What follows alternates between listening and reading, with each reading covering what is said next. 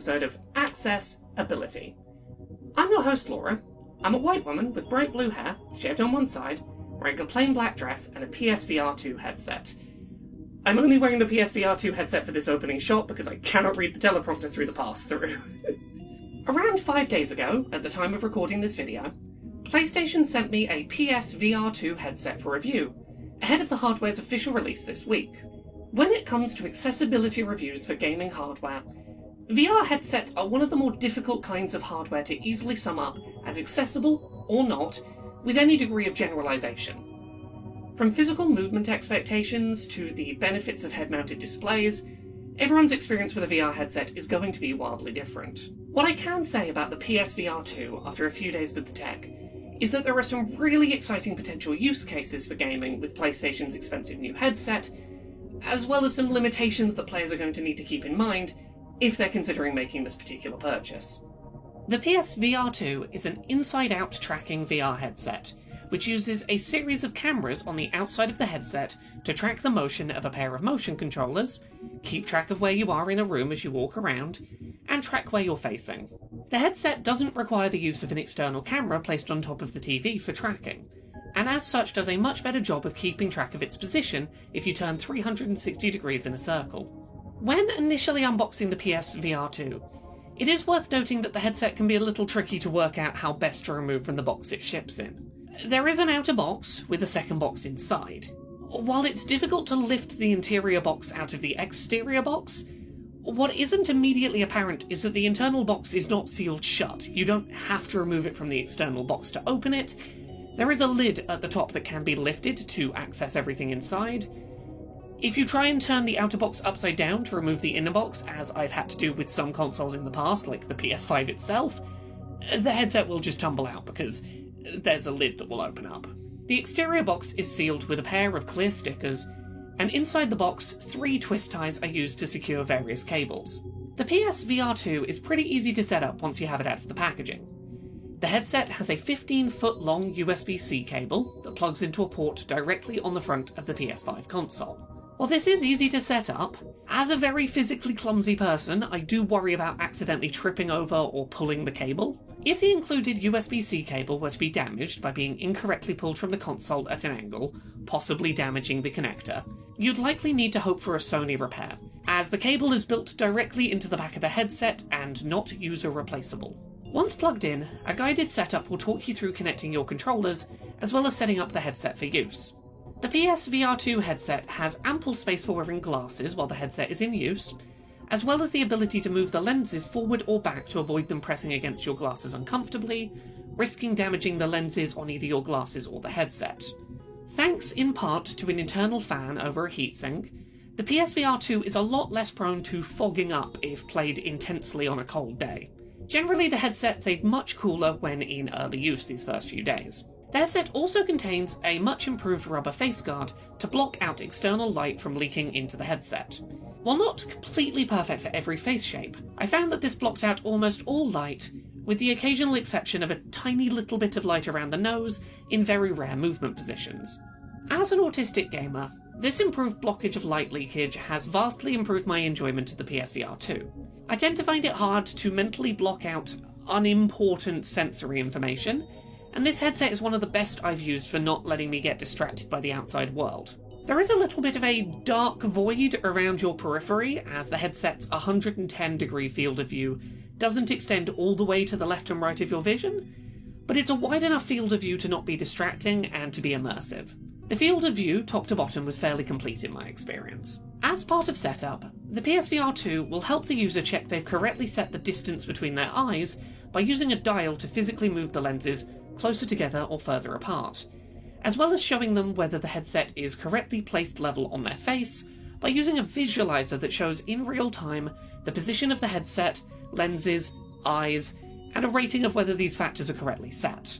The player can then set their play area by looking around the room using pass-through view, which shows a black and white feed from the cameras on the headset, and paints a polygonal map across objects like walls, the floor, the ceiling, and objects like tables or chairs. This is one of the most accurate and simple room scale setups I've experienced with VR headset, and allows for easy tweaking of the map using a controller pointer. Floor height can be adjusted by placing a controller on the floor, or by using an analog stick if reaching down to the floor is difficult. Lastly, the headset walks the player through setting up eye tracking, one of the most important and impressive aspects of the device. Of note, I cannot vouch for the accuracy of eye tracking in the PSVR 2 if you have either one missing eye, or one eye that behaves differently to the other. I can confirm that if I closed one of my eyes, eye tracking support would often stop working, which leads me to believe the headset requires seeing two eyes before it will eye track. I cannot review how well eye tracking will work for a wide range of disabilities, and that is just something to keep in mind. So, with the headset set up, I want to talk about eye tracking specifically as a piece of tech in the PSVR 2, some of the exciting applications of the tech in launch software for the headset, and some of the limitations to be aware of. PSVR 2 uses eye tracking for a few purposes, some more understated and some more user-facing. The PSVR 2 features effectively a 4K OLED HDR-capable display, split across two smaller screens, one per eye. In order to get the most out of these displays, the headset makes use of something called foveated rendering, where eye tracking is used to see where you're currently looking, and render that part of the screen in higher resolution detail, with areas in your peripheral vision dynamically being set lower in resolution. This tech works really well, and is basically impossible to notice while playing. The eye tracking tech, in my experience, was accurate and very fast to react. I made conscious attempts to trick the technology, looking rapidly back and forth in different directions, trying to see a location in low detail before the headset caught up and bumped the resolution, but I was never able to.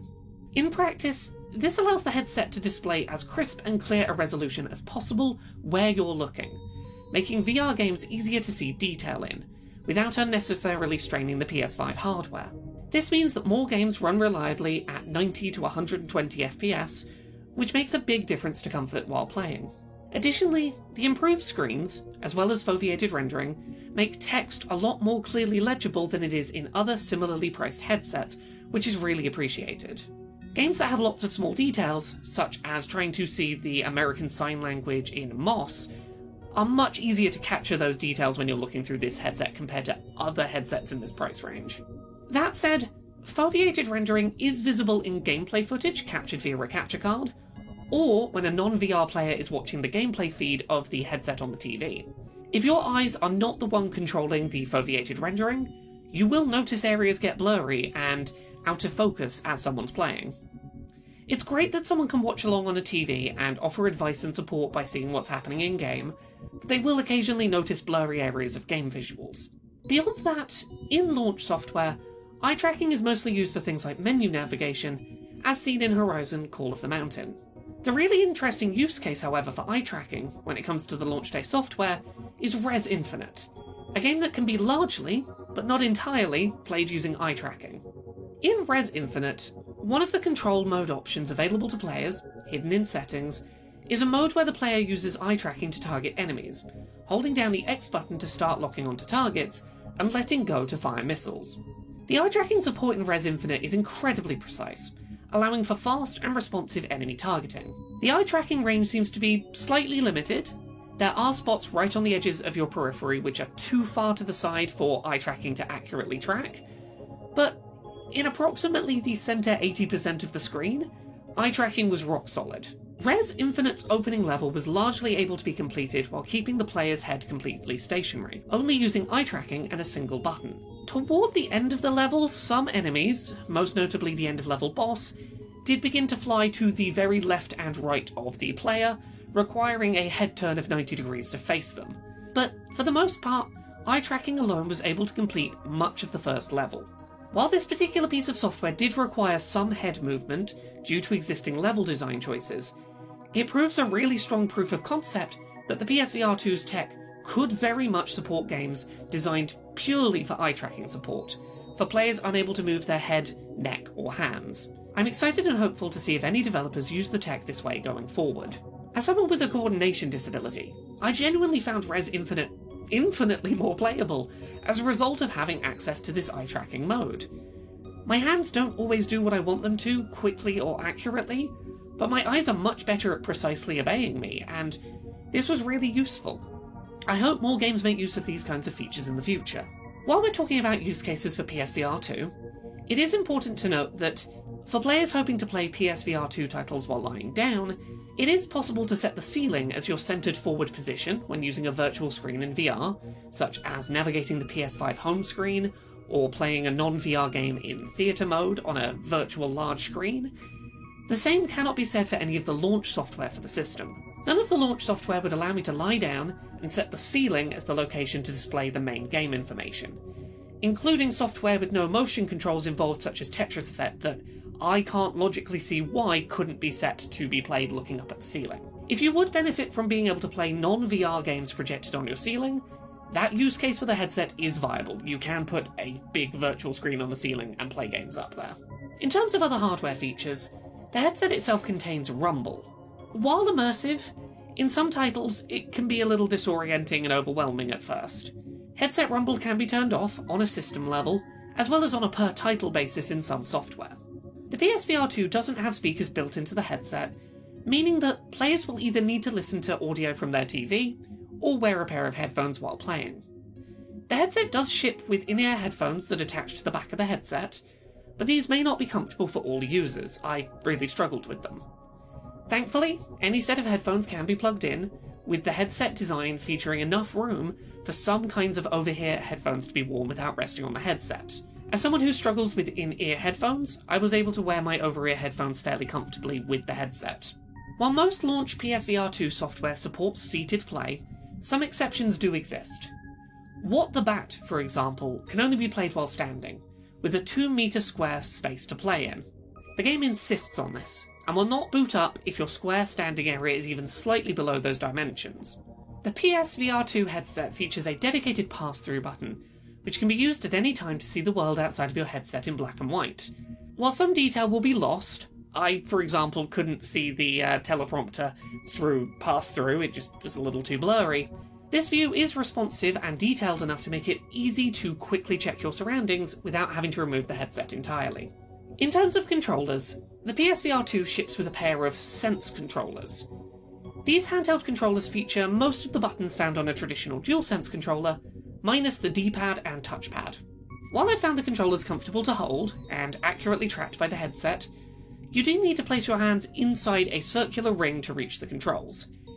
This is not likely to be an issue for most users in most cases, but if you have particularly large hands, this may be a barrier to play. I can imagine, for example, a player with a cast on their arm not being able to hold this controller, even if they might otherwise be fine to grip and use its controls. In terms of players who only have the use of one hand, it is important to note that the PSVR 2 will only boot up and play games if both controllers are powered up and connected to the console, even if only one of them is going to be used. There is no system-level support for single-handed play, and you will need to check on a game-by-game basis if play using a single controller is supported. Sense controllers are also currently not sold separately, so if you're highly clumsy like myself, yay disabilities, you may have a problem on your hands if you ever accidentally damage or break one. Some PSVR 2 launch titles do support playing with a traditional DualSense controller, such as Tetris Effect.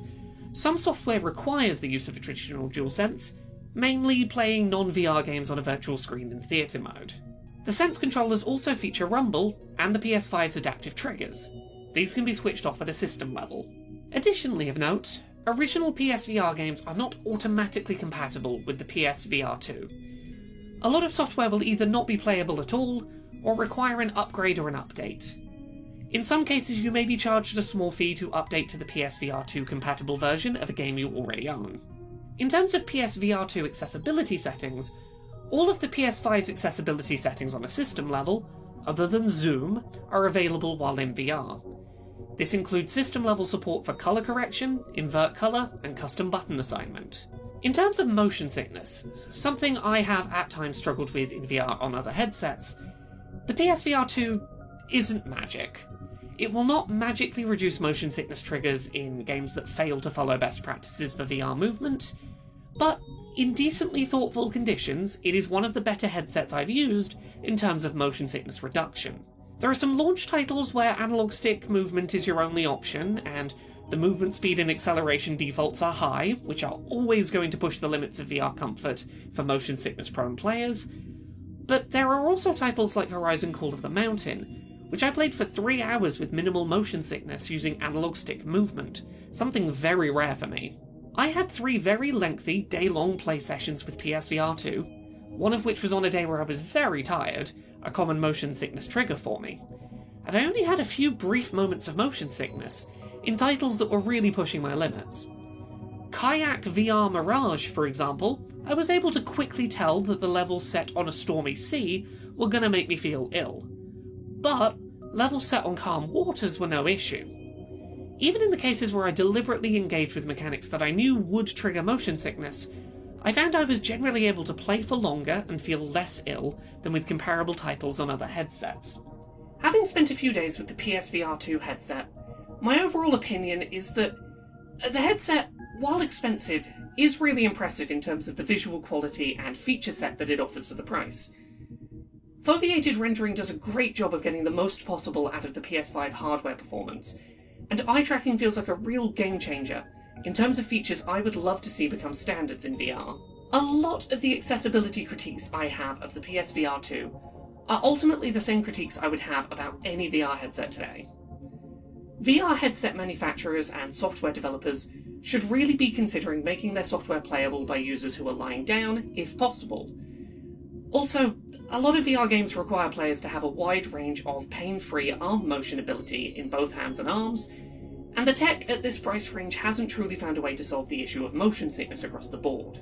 I have questions and concerns about how the headset handles eye tracking support, and whether that support will work well for users with a single eye or 2 eyes that may not move in sync with each other, but I'm really glad that eye tracking tech is included in the headset, and really hope we see developers take advantage of the possibilities that this technology opens up. PSVR 2 is a pricey investment right now, and one that's tricky to recommend based on the limited launch library. But I am really excited about the potential of the hardware, and I'm going to be keeping an eye out on software that releases for it. I'll be sure to let you know in future if any PSVR 2 titles make good accessibility-focused use of any of the hardware's unique features. Thank you so much to this month's Patreon backers who help make this show possible. You can support the show and everything I do at patreon.com/LauraKBuzz.